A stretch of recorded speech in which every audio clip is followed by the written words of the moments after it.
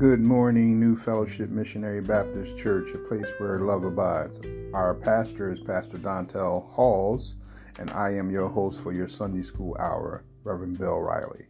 Today's lesson is titled, God Meets Moses Alone. God meets Moses alone. Our scripture text is found in Exodus chapter 24, verse 12, and it says, And the Lord said unto Moses, Come up to me unto the mount, and be there, and I will give thee tablets of stone, and a law, and a commandment which I have written, that thou mayest teach them. And Moses rose up, and his minister Joshua, and Moses went up into the mount of God. And he said unto the elders, Tarry ye here for us until we come again unto you. And behold, Aaron and Hur are with you. If any man have any matters to do, let him come unto them. And Moses went up into the mount, and a cloud covered the mountain. And the glory of God abode upon the Mount Sinai. And the cloud covered it 6 days. And the seventh day he called unto Moses out of the midst of the cloud. And the sight of the glory of the Lord was like devouring fire on the top of the mount in the eyes of the children of Israel. And Moses went into the midst of the cloud and gat him up into the mount. And Moses was in the mount 40 days and 40 nights. Our golden text is found in verse 17, and it says, And the sight of the glory of the Lord was like a devouring fire on the top of the mount in the eyes of the children of Israel. Exodus 24:17. The time is around 1445 BC. The place is Mount Sinai. Our lesson outline is found in 3 parts. Moses' summons.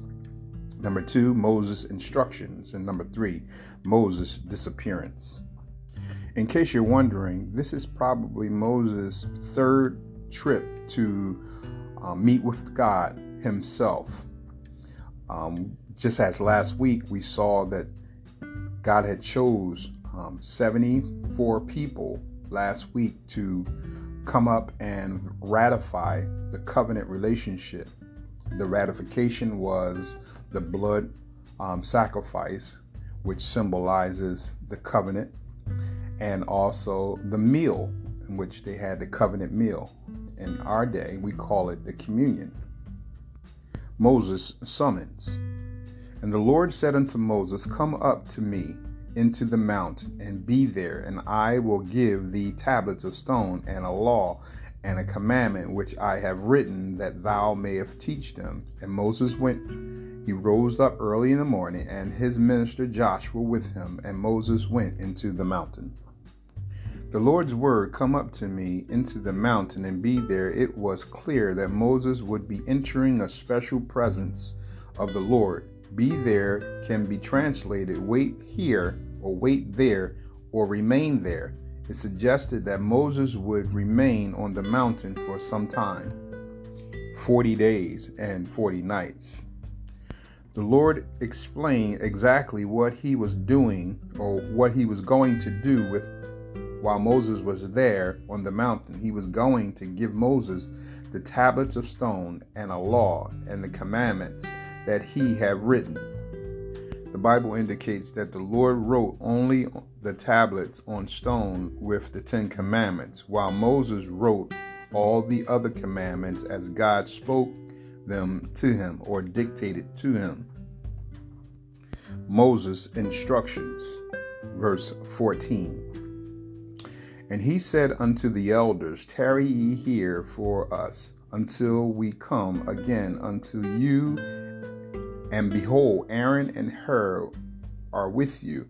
If any man have any matters to do, let him come unto them. And basically, Moses was delegating authority to the 2 of the top leaders, Aaron and Hur. And if any man had any quarrels or disagreements inside themselves and their community, these 2 were to hash out the arguments or disputes. or in other words, they were the top judges in the community. We see that the law throughout the book of Exodus, beginning at chapter 19, that God had gave 3 categories of the law. There was the moral law, which is the 10 commandments, and then there were the civil law, which is the commandments or instructions in how to govern themselves inside the community. And then there was ceremonial law. The ceremonial law was the laws and how to approach God and how to have your sins removed and govern yourselves in approaching God in worship. Ceremonial instructions were how to worship God. These are called the elders. The elders would not be accompanying Moses on this trip up the mountain. However, he told them to wait at the foot of the mountain for him and Joshua to return.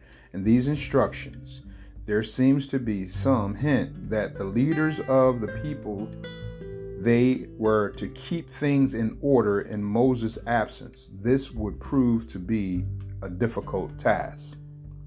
Delegated a leadership, Moses sensed that his time on the mountain would not be brief. This necessitate further instructions to the elders regarding how to handle any problem that arose in Moses' absence. Aaron and Hur essentially were to assume Moses' duties as the judge or final appeal in legal matters. And our final point in our lesson or outline, Moses' disappearance, is found in verses 15 through 18. And Moses went up into the mountain, and a cloud covered the mountain, and the glory of the Lord abode upon Mount Sinai, and the cloud covered it 6 days, and the 7th day he called into Moses out of the midst of the cloud. And the sight of the glory of the Lord was like devouring fire on the top of the mountain in the eyes of the children of Israel. Outline number 3, Moses' disappearance. It is obvious that Moses and Joshua, as they were ascending the Mount Sinai, that at some point Joshua would have to wait at a certain point as Moses continued to climb. And the scene is surrounding us where we see that the children of Israel are watching Moses ascend up to the mountain. As they look up the mountain, they watch him until they couldn't see him no more. As Moses climbed the mountain, he approached a cloud that covered the top of it. The cloud here is the one described back in Exodus 19, verses 16. Reading from the TEV version, today's English version, it says in verse 16, "On the morning of the 3rd day, there was thunder and lightning. A thick cloud covered the mountain. A loud trumpet blast was heard, and everyone in the camp trembled with fear." Verse 17, Moses led them out of the camp to meet God, and they stood at the foot of the mountain. Mount Sinai was covered with smoke because the Lord had come down in a flaming fire. Smoke poured out of the mountain just like a furnace, and the whole mountain shook.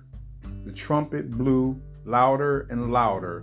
Moses spoke, and God answered him with a thunder. What an amazing sight. The best way I can describe it is the Cecil B. DeMille's version of what it will look like. However, we can use our imagination to try to figure out or to picture what this sight was like. I know in my family, whenever it's thundering and lightning outside, particularly real bad, the old family members, my grandmom and great grandmoms and aunts as well, used to tell us that we need to sit still, turn off the TV, turn off all electricity, because God is speaking. I'm going to take a look at the definition is, what is the glory of God? What is the glory of God? It is an event where God led or on display shows off his power ability in such a way that our minds didn't think of it, nor can we explain it. Inside the Union Gospel Press, in one of the paragraphs, it gives a good description. It says, this brilliant, powerful display represents the presence of the Lord in all his glory and power and holiness. Which brings us to our golden text. Our golden text is found in verse 17. It says, the sight of the glory of the Lord was like a devouring fire on the top of the mountain in the eyes of the children of Israel. Now, key to this verse is the words was like. In other words, there is a phenomenon that's taking place in verse 17 that we cannot explain, or it haven't even entered into our minds of what it is that we're seeing.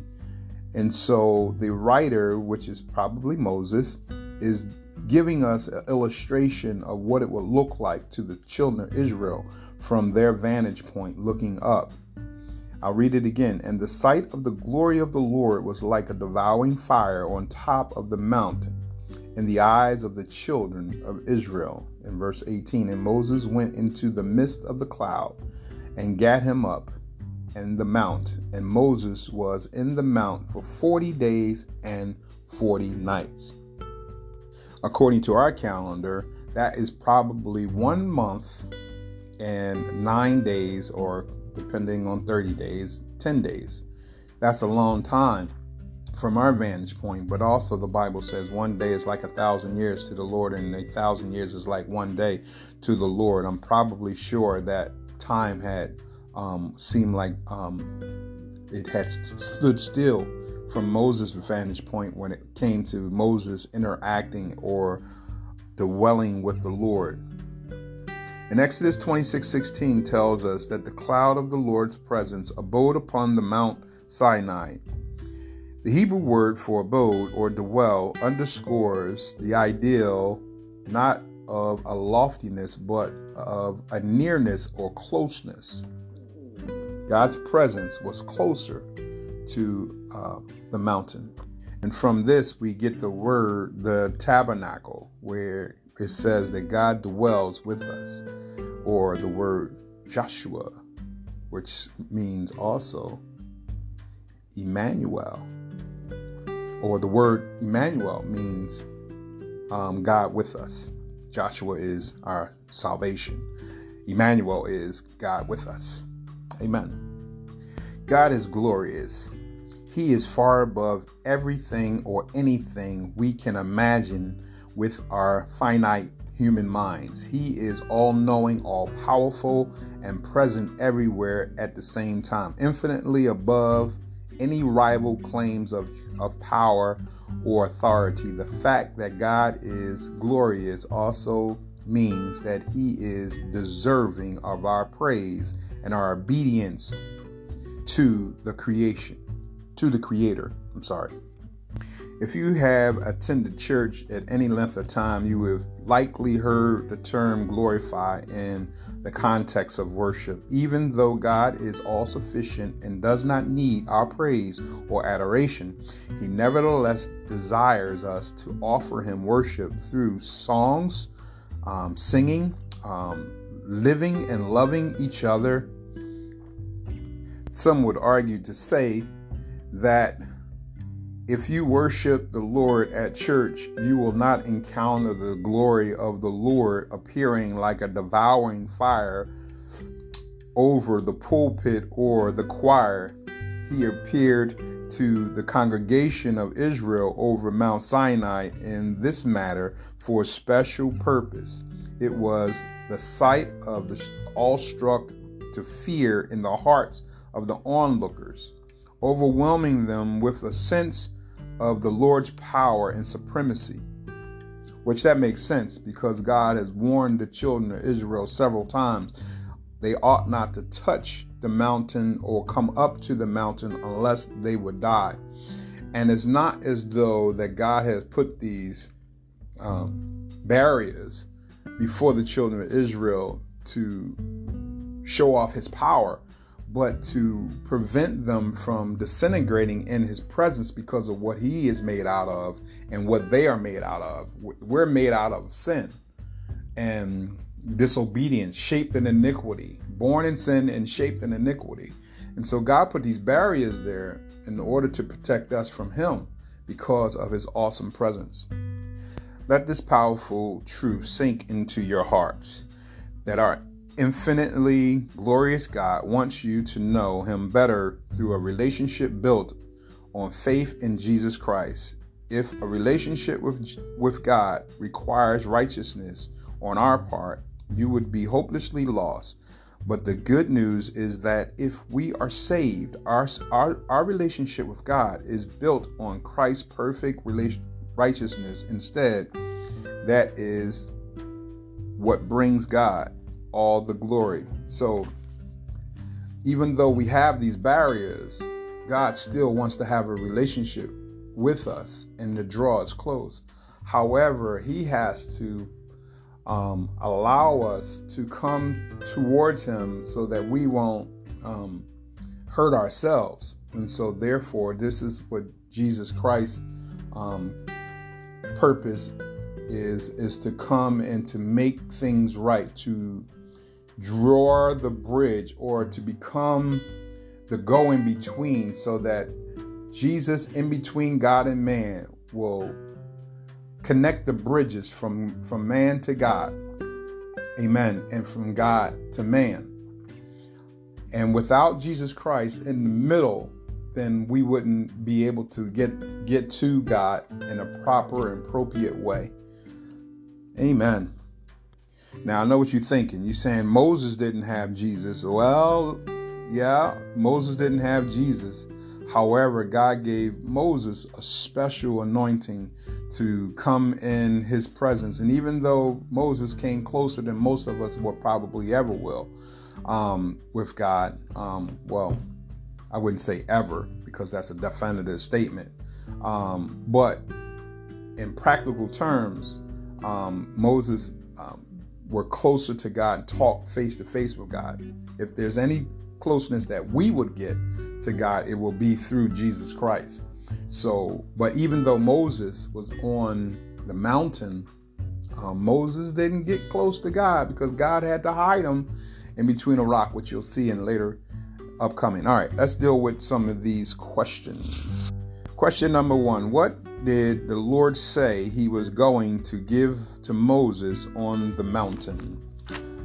The Lord explained exactly what he was going to do while Moses was on the mountain. He was going to give Moses tablets of stone and a law and commandments that he had written, God had written. Now, my question to you is, why did God write on tablets of stone? The question is that why did God write on tablets of stone? It's because symbolism is so that Moses would not change the law or anyone else would change the law. We live in a day today where the Roman Catholic Church have just changed one of God's laws, and that is a moral law, and that is crucial. That is crucial. In a sense, the Roman Catholic Church is now accepting the behavior of a certain group. Now, God loves everyone, no matter what sin they are engaged in. However, when we change God's law and start accepting what he wrote in Romans chapter 1, then those who change the law are in great danger of the wrath of God and judgment of God. Number 2, who did the actual writing of the tablets of stone? Well, actually, God wrote on the tablets of stone, but then Moses had also wrote some of the civil laws as well as the ceremonial laws. Number 3, who was Israel's true teacher? Well, Israel's true teacher is God.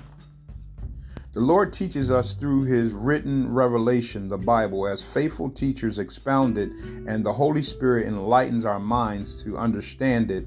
His instructions is not designed to satisfy our curiosity, help us win our arguments, or make us look smart. It is giving so that we might know him better, consistently obey him, and grow to maturity and Christ-likeness. To ignore this word is to disintegrate his instructions. It is crucial to our spiritual well-being that we eagerly read, study, and learn the scriptures and submit it what they teach us. Who accompanied Moses up Mount Sinai? Number 4, who accompanied Moses up Mount Sinai?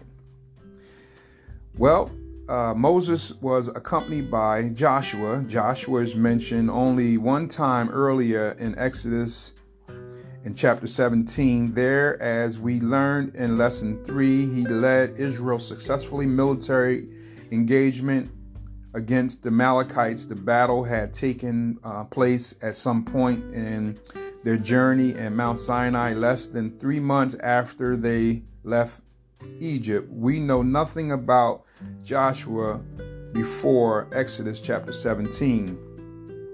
But Moses obviously saw in him the qualities of a good leader, both military and otherwise. However, it also is written in the Bible where Joshua, along with Caleb, boldly stood against almost the entire nation when the people refused to enter the land God had promised to give them.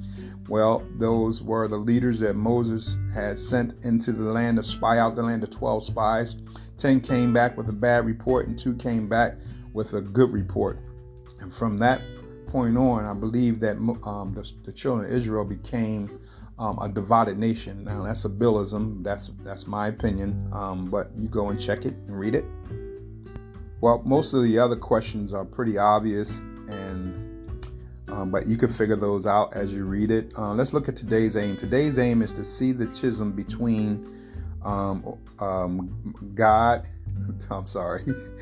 see the schism between man's sinful nature and God's glory. In other words, there was a blockage.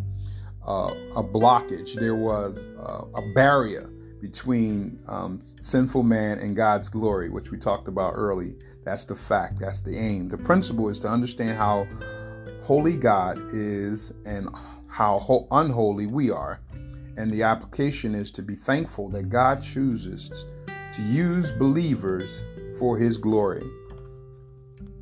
Practical point number 4 I want to use is God is always with his people, even in frightening and confusing times when they do not sense his presence. And in the case of where we are today in our world with coronavirus and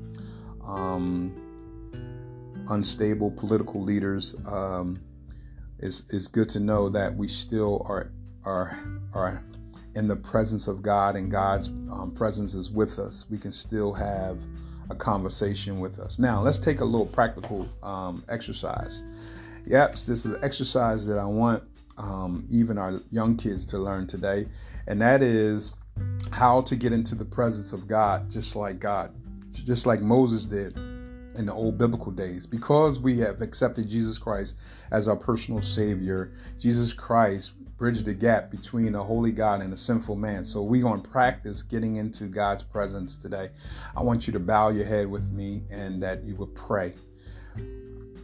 Father God, in the name of Jesus Christ, we come before your presence, Lord God, and we thank you, Lord, for allowing us to be in your presence once again.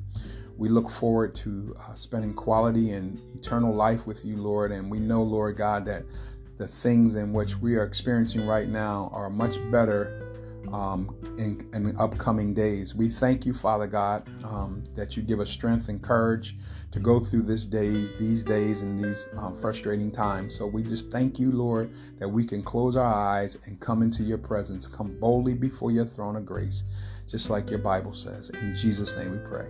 Amen. That's it. That's all I have for you today. God bless you. May heaven smile upon you.